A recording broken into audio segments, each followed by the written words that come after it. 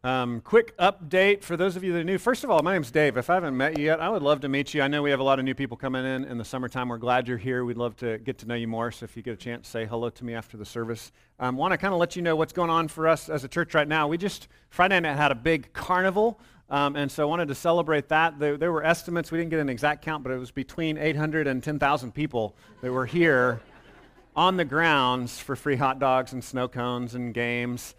Just getting introduced to our community, welcomed into our community, so we're praying that more of those folks would feel welcome here at our church. That Friday night carnival was to cap off a week of what we call our Impact Summer Bible Clubs. And so our teenagers were leading Bible clubs all over the city this week, sharing the gospel with elementary age kids, boys and girls clubs, splash pads, parks, and different places. And so we just want to give thanks for them. I want to recognize everybody that helped with the carnival, with the impact clubs, with the training. If you're one of the teenagers leading a club or one of the adults helping the teens drive or bringing meals or helping run games at the clubs, any of that, can you stand up? And I just want to thank you and publicly recognize you. I'd like all of you to stand up that had any part of that. Thank you very much. Thank you very much. There were a lot more people that helped, but a lot of them are sick because of heat exhaustion this morning. So it was really hot. But we survived, most of us. I also want to recognize today the folks that work with our teens and children in general, right? So we've got folks that volunteer in these areas week after week. So if you volunteer throughout the year, if you volunteered in the last couple of years with our teenagers or with our elementary age Sunday school or with our nursery, our younger preschool age and babies, will you stand up? If you've been a volunteer in that area, will you stand up? I want to recognize you and give thanks for you. Thank you very much.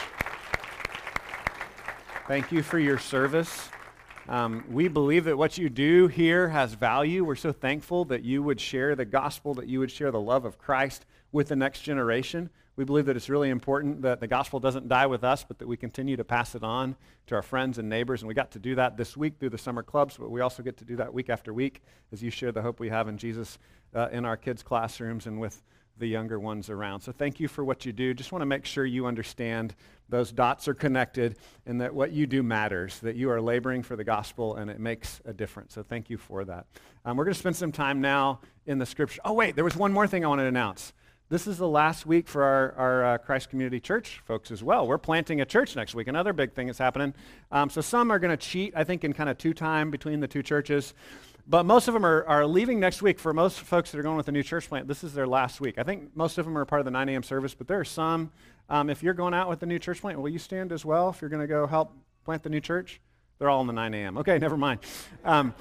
But this is a big deal. We had a bunch of them in the 9 a.m. service. I do want to pray for them. We already had them all come up on stage a couple weeks ago and prayed for them, prayer blessing. But I just want to pray one more time. This is a supernatural event, okay? I don't know if you realize this, to plant a church, to start a new body of believers, to reach people for the gospel in a neighborhood, it's a big deal. There's a lot of spiritual resistance to this. There's a lot of just our own natural fleshly resistance to the hard work that's involved.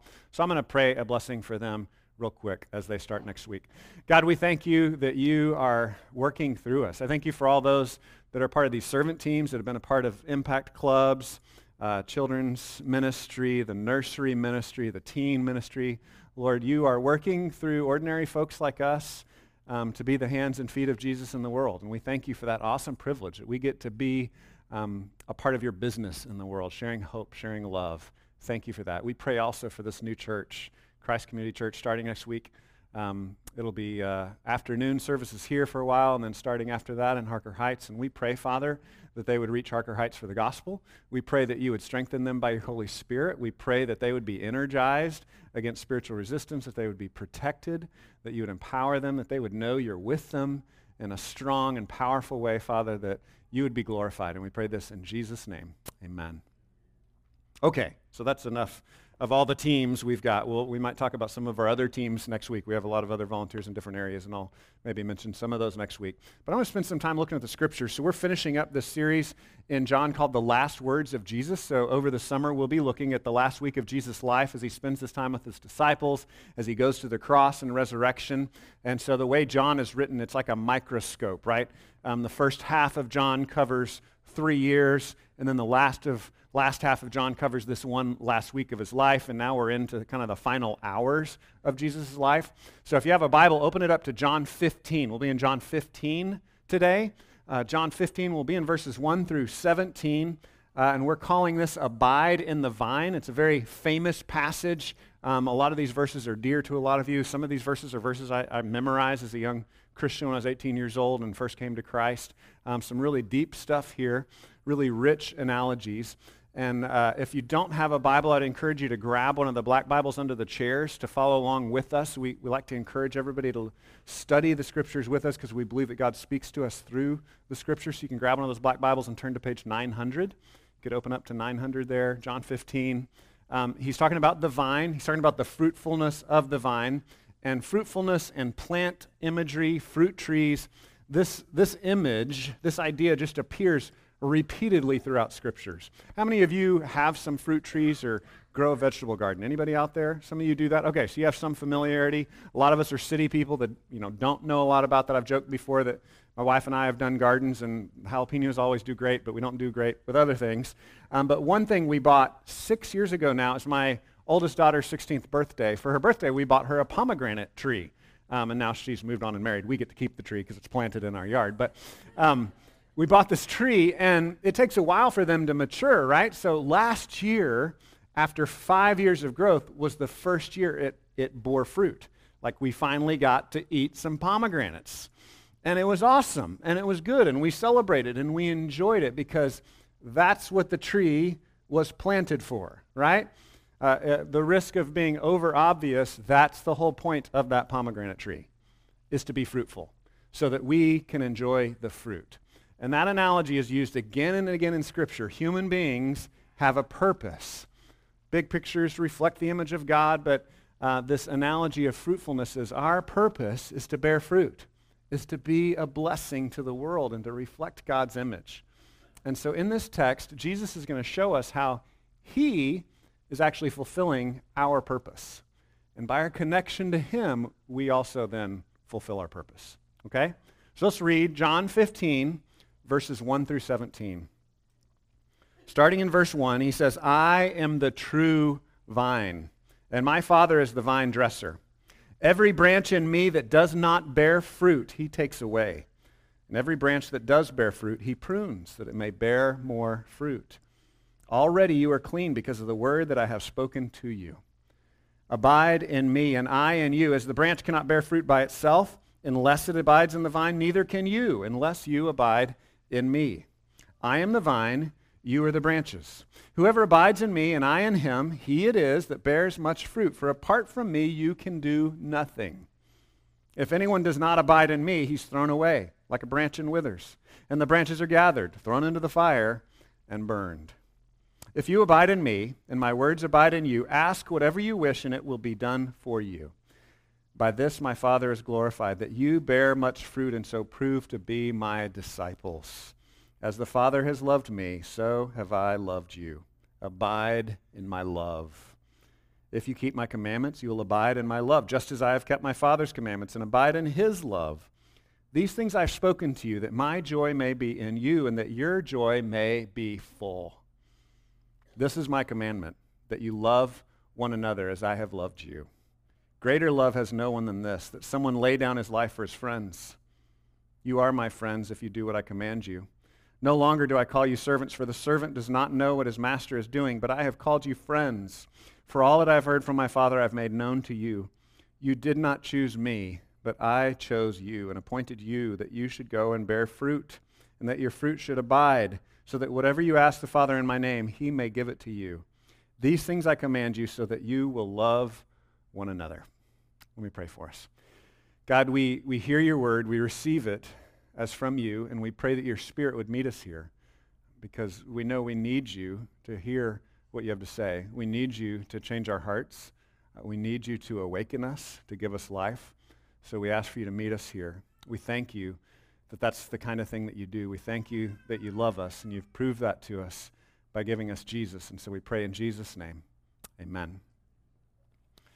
So in John, he uses a lot of images, a lot of metaphors. We've talked about that. Of all the Gospels, John is the most artistic. John is the most refined. And in some ways, that makes it easier for us to understand. Some people, John is their favorite. For some people, that makes it a little harder, right? And I think it kind of depends on our preferences, our learning styles. This is the seventh symbol or I am statement that Jesus makes, where he says, I am this, right? We've seen previously, he's the living water. He's the true temple. He's the bread from heaven, right? So he's made all these I am statements. Here he's saying he is the true vine. And so our call is to abide in the vine. And so throughout the text today, just keep that drumbeat in the back of your mind. You're called to abide in the vine. You're called to cling to Jesus. So every question that we ask this morning can, in a broader sense, be answered with that command. That's the central command of the passage. Abide in Jesus. Abide in the vine. Trust him. Remain in him. Cling to him. Okay? So if you don't hear anything else this morning, that's it. Trust Jesus. Okay? That's the big idea. Now, as we kind of pick it apart, I think it'd be helpful to kind of ask some questions for our outline. So my outline is this. Number one, what is the vine? What is the vine? That's the first question. Number two, what are the branches? And then number three, what's the fruit? Okay? So I'm going to try to be like just real clear, real concise, because it can be confusing. What's the vine? What are the branches? And what is the fruit? So the first question we're going to ask, what is the vine? Now, this one is kind of easy, right? You can just read the first few words and get your answer to this one, right? Verse 1 says, I am the true vine. Who's talking? Jesus. So the answer is Jesus, all right? And that's a pretty good answer to any question in a church or Sunday school class. Just if you're new to church, right? I didn't really start going to church until I was about 11 or 12. I picked that up pretty soon, like that's the answer. There's an old story, an old joke about this that a Sunday school teacher was asking her class, like, what kind of animal lives in trees and likes to eat nuts? And the kid was like, well, that sounds like a squirrel, but I know the answer is probably Jesus, right? We can get a little mixed up about it, but in this case, it's right. Yeah, that was a squirrel, but in this case, it is Jesus. So who is the vine? What is the vine? The vine is Jesus. That's the answer, right? And we could just stop there, but I want to give you, I'm a preacher, I'm a nerd, right? I want to give you a little biblical background here. There's more to it, right? I said already, throughout the scripture, people are compared to plants, and we're told that people are supposed to be fruitful, just like a plant is supposed to be fruitful, right? And so historically, there's this thing called creation, fall, redemption. Have you all ever heard those phrases before? It's kind of like the three acts of the great drama that we live in. And it's really helpful to understand Scripture if you know those three acts, the three phases of the story that we're moving through. So the creation, the beginning of the story, didn't last very long. God created all things good, and he created people to bear his image and to be like fruitful vines. That's what he made us for. And what happened? We failed. We failed to fulfill those purposes. Now, God is a God of redemption, so he started working this plan of redemption early on, really before Jesus even came. He picked out a people for himself, and he started saying, I'm going to save the world through this people, right? We see this call in Abraham. He says, I'm going to bless you so you can bless the nations. And we see it even more clearly in the time of Moses, where he rescues the people of Israel out of Egypt, out of slavery, and he says, I'm going to make you fruitful, right? Psalm 80 says this explicitly. It says that God rescued Israel like a vine out of Egypt, and he planted them in the promised land, right? And so it explicitly uses this vine imagery and says that's Israel's purpose, to be the true vine. And did Israel succeed at that? No, right? Adam and Eve failed at it. All of humanity, all of us Gentiles have failed at it. Israel, God's special people, have failed at it. So all of humanity, all people groups, we're supposed to be this vine, and all of us have failed. And so Jesus comes along and says, I'm the true vine. I'm the real vine. He's the hero of the story. Sometimes we call this, when you're reading Scripture, we call this gospel-centered hermeneutics or gospel-centered Bible study, where you read the Scripture, and every Scripture you read should point out how we have failed to live up to our potential as human beings, to bear God's image, but God is going to fix it. God is working to redeem us. God is still going to save us. And so as you see that in your mind, you can begin to have a new worldview, a new lens by which to read all of Scripture through this creation, fall, redemption paradigm. So it's a really helpful paradigm. I'm sharing this with you because I think it will help you make sense of the Scripture. Because too often, especially as Americans and as modern people, we read the Scripture and we want to be the hero of the story, right? Like we quickly rush to make it all about us. And it's about us, right? He's going to get to that. We're the branches of the vine. We're supposed to be fruitful, right? But we got to stop and pause and look at, but what's the true vine? Because we failed and failed and failed, and Jesus is the true vine. So he's the hero that fulfilled human potential, right? He's the one that always did what we were supposed to do. He always made the right choices. He always felt the right things. He got angry at the things we should get angry at, and he loved the things we should love. And so there's this idea that Jesus is the perfect human. Jesus is the true Israelite. Here he's saying it in this language, I'm the true vine. So I want you to be reading Scripture with that paradigm. You think about, my job is to be fruitful. I'm supposed to bring joy in life. I haven't done that, but Jesus has done it for me, right? And so he says, I'm the true vine. And then he goes on and says, and my Father is the vine dresser. My Father's the vine dresser. He's like the farmer. He's the one tending the vine, right? He goes on in verse 2 and says, every branch in me that does not bear fruit, he takes away. And every branch that does bear fruit, he prunes. The Greek word for prune is clean. Cleans away the dead stalk, cuts it back so that new life can grow out of that. Any of you ever had vegetables that you had to prune, or roses that you had to prune? Have you ever done that? Roses, that's pretty common. Or fruit tree, right? You prune it back and new life grows out of it. And so here we see that our Heavenly Father is committed to our fruitfulness. He's committed to us. Now there's a distinction. There are branches that are thrown away that refuse to cling to the vine by faith. And then there are branches that do cling to the vine by faith. So those that cling to the vine by faith, that abide in the vine, he's going to keep working with you. And we're going to get to that in the next section. So we'll hit that in the next section. But he says here in verse 3, already you are clean because of the word that I've spoken to you. So remember, who's he talking to? He's talking to his disciples. So his disciples are already clinging to him by faith. We trust you, even though we don't really understand this. And so in Christian theology, we talk about this as kind of a point in time called justification, where we trust, we abide in the work of Jesus as the true vine, that he was faithful when we were not, that he was fruitful when we were not, and as we trust in him to be our substitute, to take our place, to be the real vine, to be the real fruitful person, the champion of the world, as we trust him, then by faith we receive forgiveness, righteousness, justification is the fancy word for that, right? We're seen in God's eyes as righteous. So that's a point in time. You're already clean. You're already saved. There's an alreadiness to our savedness, right? I'm making up words, sorry. That's secure. And then there's an ongoing work. So he's saying, you're already clean. You're saved. You're in. But you know what? The Father's going to keep cleaning you. He's going to keep pruning you. And unfortunately, I'm sad to say, I've experienced this, you've experienced this, pruning doesn't always feel good, right?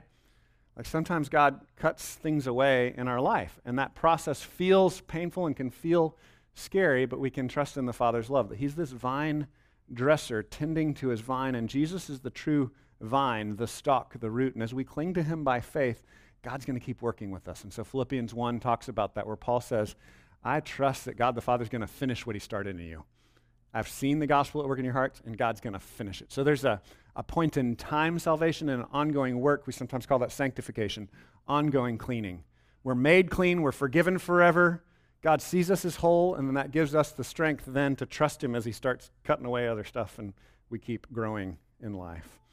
So I want you to look at a picture here of an actual vine. Look at that fruit. How many of you ever been to a vineyard? We actually have vineyards in the hill country here. Yeah, it's pretty cool to see. I was talking to a friend yesterday who said he was out somewhere in Europe and got to go to actual vineyards, and they got to go eat this great meal and harvest grapes, and it was just beautiful and incredible. Like I said, closest thing I've gotten to is harvesting pomegranates from our pomegranate tree. But there's great fruit to be enjoyed. And that is what we're made for as human beings, is to be that fruitful vine, but we're told Jesus is the true vine. And so how do we apply that? We struggle with this. I'm always trying to say, how do we put this to action in our real life, right?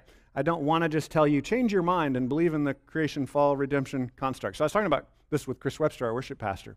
He's like, he was giving me his own kind of testimony. This is what this looks like for me as a young father and husband, right? Chris was talking. I have experienced the same thing as well.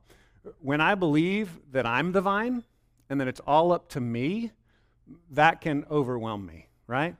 So just think, whatever your role is, for me, for him, father, husband, if it's all on my shoulders to be the vine, I recognize, man, I can't do this, and I'm tempted to run away in despair. Or I might fall into the trap of pride. That's the other direction my heart can go, right? I start to think, I can do this. I'm going to be awesome. And I hurt people along the way, right? Pride is always destructive and it's deceitful. But if I know that Jesus is the true vine, if I know that he's the true vine and I'm counting on him and I'm just clinging to him by faith, that gives me the freedom to just do the next right thing. That was Chris's words. I thought was really helpful, right? Like that clears your head. You have the space. You're trusting Jesus to be the true vine. He's the champion. You're not the champion. He's the hero. I'm not the hero. I'm trusting in him, and that gives me the freedom to just say, what's the next right thing? So I would ask you that. I heard it said this way on a podcast the other day, like if you weren't afraid, what would you do, right? If you weren't overwhelmed, what would you do? If you weren't despairing, what would you do? Or if you weren't soaked in pride and deceitfulness about your own strength that's, far outstrips the reality, what would you do? What's the next right thing that God would have you to do if you could actually trust him? If he was your hero, if he was your champion? And say, Lord, what's that next thing? What's the next thing for me to do? You don't have to save the world. He's done that for you. Just be faithful in the next thing. And I think that's how that can translate into real life. Our kids last week did the Impact Clubs, and one of the gospel presentations they learned is kind of a new one. It's been out for the last few years, become popular, kind of a short way of summarizing the gospel. It's sometimes called the 3 circles. Have y'all ever heard of this before? The 3 circles presentation of the gospel. You could Google it. You could go get trained in it. I think we're going to try to start teaching more folks at the church. But it basically takes the creation, fall, redemption storyline, and it's just to draw on a napkin 3 circles, right? The 3 worlds. And it starts with the world of fall, of brokenness that we live in. It starts with, that's where we live. We live in this world of brokenness. We live in the world of the vines aren't fruitful like they're supposed to be, right? Like life is not the way it's supposed to be. We all know that. We've all been hurt by other people's sin, and we've hurt people by our sin. So that's the circle, that's the world we live in. And that intuitively reminds us of the world that it's hardwired into us, we all know was, right? Genesis reveals it, the world of creation, everything being the way it's supposed to be. God said, it's good. We can go to Scripture and see that revealed, but we also kind of intuitively can kind of smell it, right? We can kind of sniff out, God made the world to be good. Like, we know that. Like, we know it's broken because we know it's supposed to be good, right? But because of our sin, because of Adam and Eve's sin, and our repeating of Adam and Eve's sin, we've fallen into this disintegration. We've fallen into this world of brokenness. But God's not done with us yet. That's the good news. He's come after us in Jesus. So that's that 3rd circle, or that 3rd world, is the world of redemption. The salvation that we have in Jesus. That he died for our sins, that he rose from the dead, and that's taking us into that new world. So we kind of live between those worlds right now, right?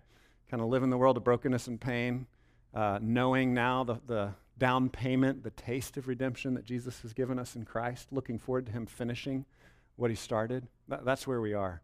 And I just want you to think about this for a second before we move on to the next point.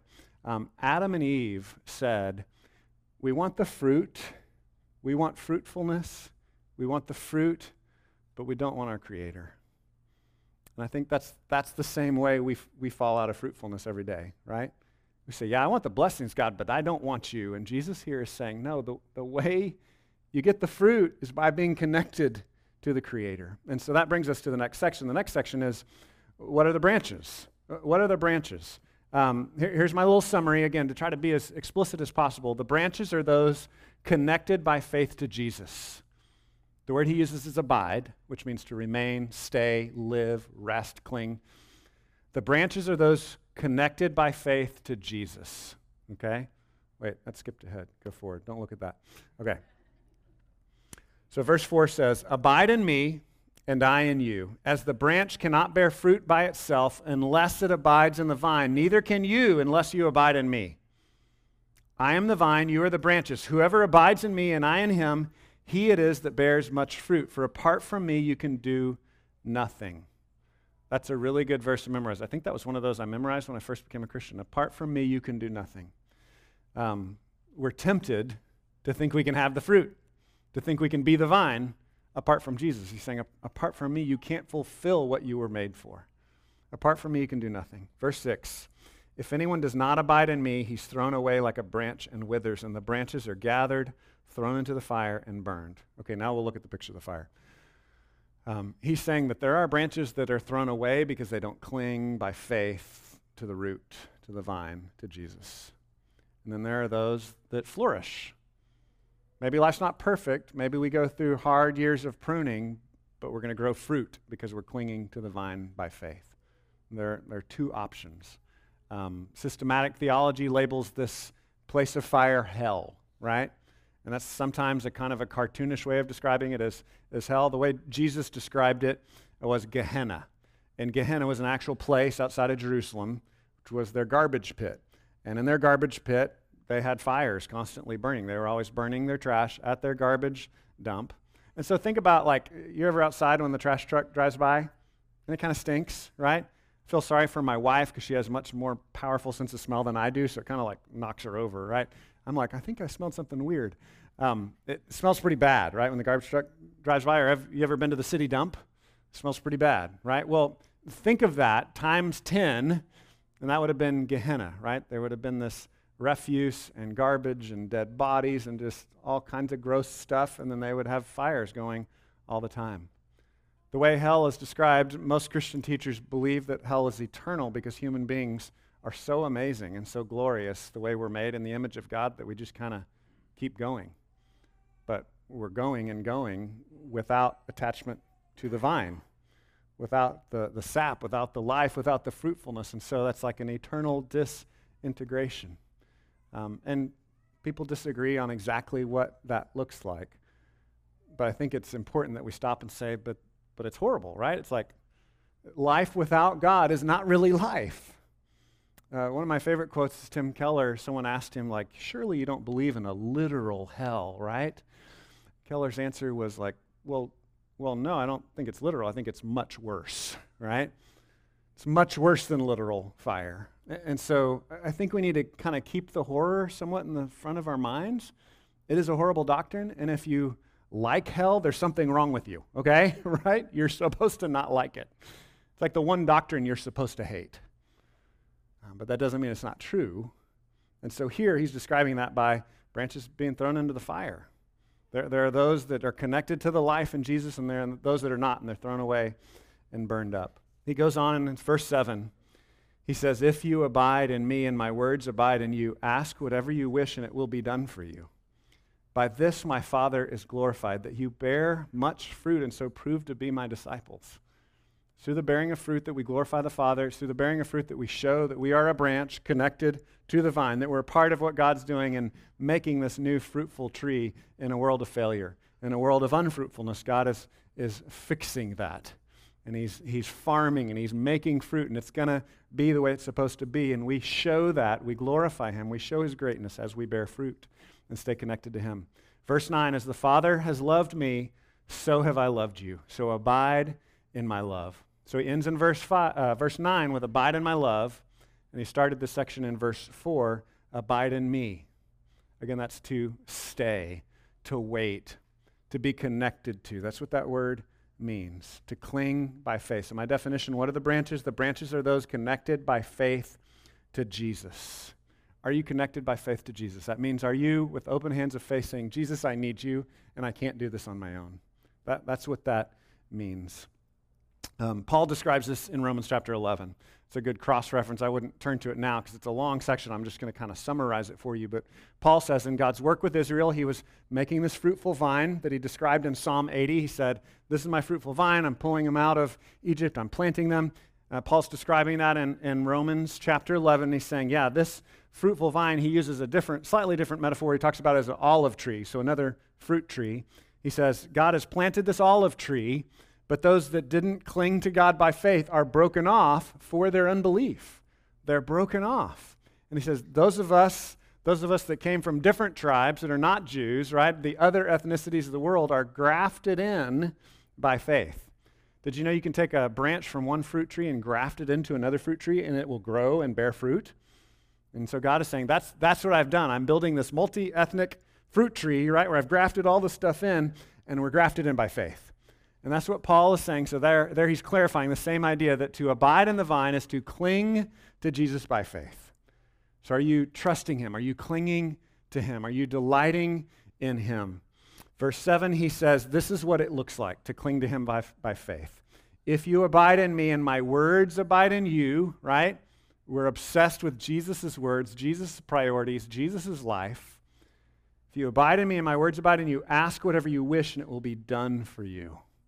Isn't that amazing? And we need to be careful. We talked about this in John 14. He said almost the exact same thing in John 14 about prayer, right? We don't believe this means without condition, right? Because here he's saying this kind of person has Jesus' words resting within them, right? We're abiding in his love. We're abiding in him. We're obsessed with Jesus. And so when those who are obsessed with Jesus ask things of God, he grants it because we're obsessed with Jesus, right? And so praying in Jesus' name, is some of the language we've seen also, is not praying in my name. My Wednesday men's Bible study, Andrew Howerton was talking about it that way. He's like, yeah, it means I'm not praying in my name. I'm praying in Jesus' name. Those are two different things. Now, we've clarified again and again that there are kind of two sides to our prayer life, and I would encourage you to work both sides of your prayer life. So we see this example even in Jesus' life where he prayed for things that he wanted God to change in his circumstances, right? When the cup of wrath was coming, he was in the Garden of Gethsemane before his death saying, if there's any other way, I'm praying, take this cup from me. And so I just want to counteract that and say that's appropriate to pray, but he also said, but not my will, your will be done. So here I think we're talking more about the not my will, but your will be done kind of praying, right?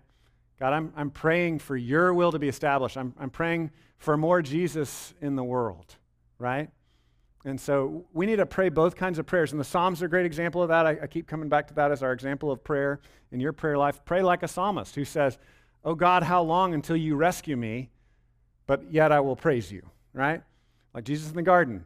Please take this from me. This hurts, but not my will, your will be done. And we need to just pray both sides. I think as Christians, we often swing hard one way or the other, right? We only pray like, God, give me a new Cadillac kind of prayers. That's all we ever pray, right? And we never pray, may your empire be extended. May you conquer the world with your peace and love and your gospel, your good news, right? So we need to pray both kinds of prayers. The other side of it is sometimes when we're so focused on God's will, we just never ask for anything at all, right? Some of you swing that other way where you're kind of fatalistic. Well, God knows what he wants, so I'm not going to tell him anything, or just may your will be done, and we never actually ask him for anything. So we need to pray both sides. But here I think he's clearly talking about ask whatever you will in my name, right? In the name of Jesus. Are you praying in the name of Jesus? Are you asking for his goodness to be extended? A great cross-reference is Psalm 37:4.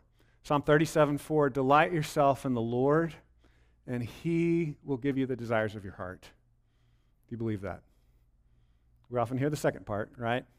He's going to give me the desires of my heart. I get whatever I want, right? It's like a shopping spree. He says, delight yourself in the Lord. Are you delighting yourself in the Lord? Do his words abide in you as you abide in him and in his love?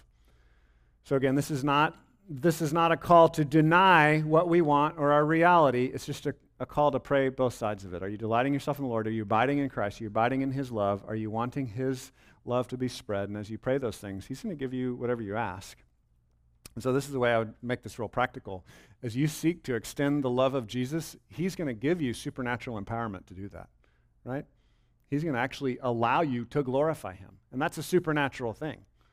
We've talked about this a couple of weeks ago, right? Often we want miracles that make our life easier, but I think God is more often granting the miracles where he allows us supernaturally to spread his name and fame, spread more of who he is. And so as we pray this, he's going to grant the answer to these prayers. So what are the branches? The branches are those who abide in Christ, who cling to him by faith. And he says those branches pray for more of the vine. And God answers that prayer and extends the vine. He's going to make you fruitful. So that takes us to this last section. What is the fruit? So what is the fruit? So here's my little definition for the fruit, summarizing everything in this long section. We've got verses 10 through 17. The fruit is joyful obedience to God's commands. You got that? The fruit is joyful obedience to God's commands. And we've talked about how we as human beings like to separate obedience and commands and put it over here in the drudgery box, right? But Jesus mixes it up over here with the love and joy box. Like, Jesus, what are you doing? Because for Jesus, he loves the Father, so he loves doing what the Father has called him to do. So here he says the fruit of a human, being everything that a human's supposed to be, being a branch that's connected to the true vine, is going to be to produce the fruit of joyful obedience to God's commands. And Jesus' summary of that whole sentence, joyful obedience to God's commands, right? What's the summary of that? Jesus calls it love. Love. So all of that is in this section. Joyful obedience to God's commands is love. His summary of the law in other places is the whole law is summed up in love God and love people.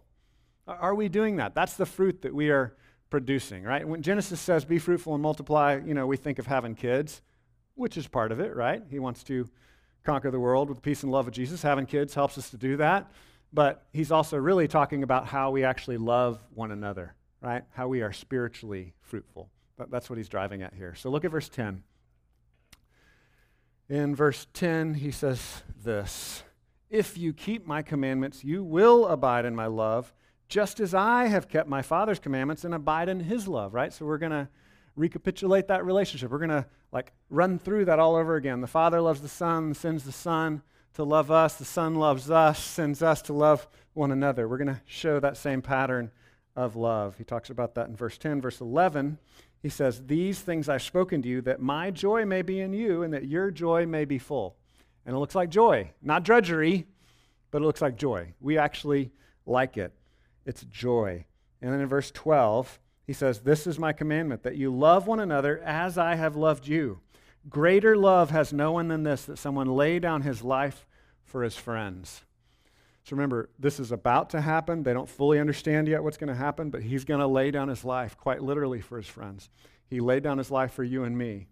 And so the life that we know of love and joy and obedience to God's commands is fueled by God who loved us first. He's also going to make this even more clear when he's going to talk about how we didn't initiate this, but he did. Look at verse 14. He says, you're my friends if you do what I command you. No longer do I call you servants, for the servant does not know what his master's doing. But I've called you friends, for all that I've heard from my Father I've made known to you. So I hope you see here the move out of the drudgery box into the joy box, right? You're not just a slave doing whatever your master tells you. You're now a buddy, and you love the same things. You laugh at the same jokes. You have the same delights in life. He's saying that's the transition that's taking place in our life. And then now he makes it really explicit in verse 16. You did not choose me, but I chose you and appointed you that you should go and bear fruit and that your fruit should abide so that whatever you ask the Father in my name, he may give it to you. These things I command you so that you will love one another. What does all this look like? This joyful obedience to his commands, this clinging to him by faith, it looks like loving one another. That's what it looks like. And it's initiated by his love. And so what does that mean? Does that mean we wait to feel loved before we love one another? I think it's an important distinction here, right? Because I want you to know that that's where the real power comes from. Knowing we love because he first loved us, right? You can't love God to win his love, right? You being so impressive with your obedience is not what wins the relationship. He says, I chose you. You didn't choose me. He loved us first. He's the one that initiated this relationship. So we're always responding. But here's a danger, guys. What that can sometimes look like in our everyday life is we say, so I'm going to wait till I feel really super loved and joyful, and then I'm going to obey God, right? Then I'll stop sinning. And I'm not telling you to do that. That's the wrong direction to take it, right? When we recognize mentally, God loved me, so I should love him, but we still don't feel like it, you know what we should do? We should obey anyway, okay? We should do what he says, and we should do it repentantly. We should do it like, I'm sad that I don't feel this joy. Like I should feel this joy. There's something wrong with me that my emotions don't match the obedience. There's something broken in me. God changed me, but I'm going to step out in faith, and I'm going to do what you asked me anyway because you've proven your love to him in Jesus. As we do that, we're actually going to see him more clearly. As we obey, we're going to understand him better. Sometimes we're blinded by our sin because it's an addiction. It's a snare, right? It's got its claws in us. And as we step out, as we repent, as we turn from that sin and say, Jesus, I don't feel like it, and this doesn't feel like the right choice to make, but I know intellectually that you've loved me, so I'm going to start following you. I'm going to obey you. As we step into that, we're going to see him more clearly. We're going to understand who he is. He's going to be glorified as we obey his commands. And we're going to repent when we don't feel like it. We're going to repent and say, Lord, change my heart so that I actually feel the full joy that I should feel as I walk with you by faith and obedience. So what is the fruit The fruit is joyful obedience to God's commands. And that's summarized by the word love, right? Now, let's go back literally. What is the fruit of the vine literally, right? Well, the fruit of the vine literally is grapes, are grapes. But the fruit of the vine, one of the common translations for that is also wine, right? Wine is seen repeatedly throughout Scripture as a blessing. Now, all blessings, here's a picture of people enjoying wine together. All blessings we can take too much of, right? And so I think there are kind of three big blessings that God has given us in life that I put in the same category. Alcohol, sex, and fire, okay? Those three things are these incredible gifts from God, and we abuse them, right? They can kill us if we use them the wrong way. And so we just need to have that in mind, that repeatedly throughout Scripture, all of those things can be overindulged, they can be turned into an idol, they can be turned into something they're not meant to be, but repeatedly, wine and the fruit of the vine is seen as a blessing. Now, when we take it too far, when you drink too much, we call that drunkenness, right? And so Scripture has this careful view of alcohol where it says it can be something to be enjoyed as a blessing, but can also be abused, and you can hurt yourself. Now, some of you, I just want to be clear, some of you, you've messed around with it too much. Chemically, there are issues where you should probably just not enjoy that blessing anymore, right? There are plenty of other blessings in life. But in general, the posture of Scripture is, this is a blessing to be enjoyed, just be careful, because it is dangerous. And when you enjoy it too much, it's called drunkenness, and Paul has very specific language about that in Ephesians 5:18. He says, don't be drunk with wine, but instead be filled with the Spirit. So I hope you see kind of the weird irony there. Paul is saying there in the letter to the Ephesians that in a sense we should be like drunk, filled with the Holy Spirit rather than the fruit of the vine, rather than the wine. He's saying, I want to see you spiritually fruitful, right? If you're going to overindulge by clinging by faith to Jesus, by being filled with His Spirit, by being overwhelmed with His priorities. And he says when you do that, that's going to then begin to change your character. He carries the same analogy in a slightly different direction in Galatians. Famous passage in Galatians 5:22 where he talks about the fruit of the Holy Spirit then, being filled with the Spirit, of imbibing the Spirit. What's the fruit of that in your life? He says it's love. The fruit of the Spirit is love and joy and peace and patience and kindness and goodness, faithfulness, gentleness, and self-control. He says that is what it looks like to be filled with the Spirit. That's the fruit. That's what it means to be a fruitful vine. To be a branch that's clinging to Jesus. All of this, again, the summary is the fruit of this vine as we cling to Jesus by faith is joyful obedience to God's commands. That can be translated as love, right? Looks like character change. What are the character aspects that you see there in the fruit of the Spirit? Love, joy, peace, patience, kindness. What of those are you not seeing exhibited in your life? Will you this week meditate on that verse? That fruit of the Spirit? What's not happening in your life? If you really want to be risky, ask a friend. If you really want to be insulted, ask your spouse or one of your kids, right? Maybe a brother or a sister. Which of the fruit are missing in your life? Love, joy, peace, patience, kindness, gentleness, self-control, faithfulness. What's missing? And connect the dots there between that character being exhibited as you cling to Jesus by faith, as you're filled with the Spirit, and what He tells us to abide in Him. Cling to me. Hold on to me. Be faithful. And then you'll be a branch that bears much fruit. And this little exercise I'm giving you, this is going to be something that God uses to clean you, right? And as I said, it's not always comfortable.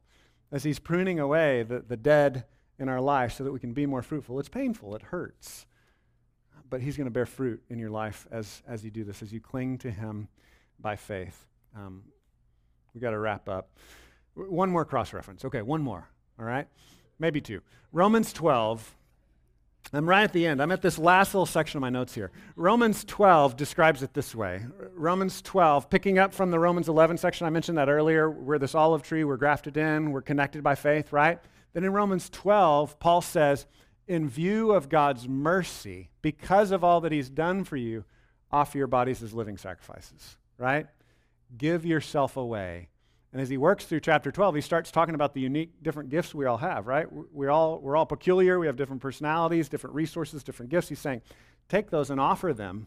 Keep giving them away on an ongoing basis as a living sacrifice. And that's what it looks like to be this fruitful branch that's grafted in to the tree, that's taking the sap, the life force from Jesus, who's being renewed and bearing fruit. You're going to use your unique gifts and offer them to others. You're going to love and serve others with the gifts that you have. So abide in the vine. As I said, there are a lot of questions we've been asking this morning. The answer is abide in the vine. Cling to Jesus. Hold on to him desperately. Don't cling to the other things that you think they're going to save you. Cling to Jesus. He's the one that's going to save you. Psalm 80 is the one where it talks about God's people, their purpose being to be a vine. And Psalm 80 kind of transitions from God's purpose in them to saying, oh God, will you fulfill the purposes you made us for, right?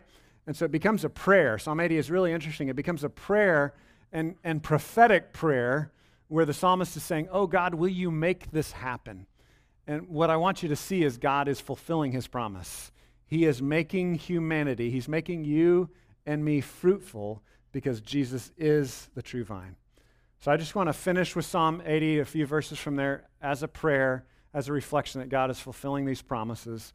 I mean, you can close your eyes. If you don't like eye closing, you can leave them open, but you might close your eyes and listen to this as I'll just finish with Psalm 80. Psalm 80:14 says, turn again, O God of hosts, look down from heaven and see. Have regard for this vine, the stalk that your right hand planted, and for the son whom you made strong for yourself. They have burned it with fire. They have cut it down. May they perish at the rebuke of your face. But let your hand be on the man of your right hand, the Son of Man, whom you have made strong for yourself. Then we shall not turn back from you. Give us life, and we will call upon your name. Restore us, O Lord God of hosts. Let your face shine, that we may be saved. O God, we thank you that you are fulfilling and answering this prayer that you prayed thousands of years ago. This is being answered in Jesus. He is the Son of Man. He is the one that gives us life. Thank you for restoring us. Help us to cling to you by faith. Help us to abide in the vine that we might bear fruit. We pray in Jesus' name. Amen.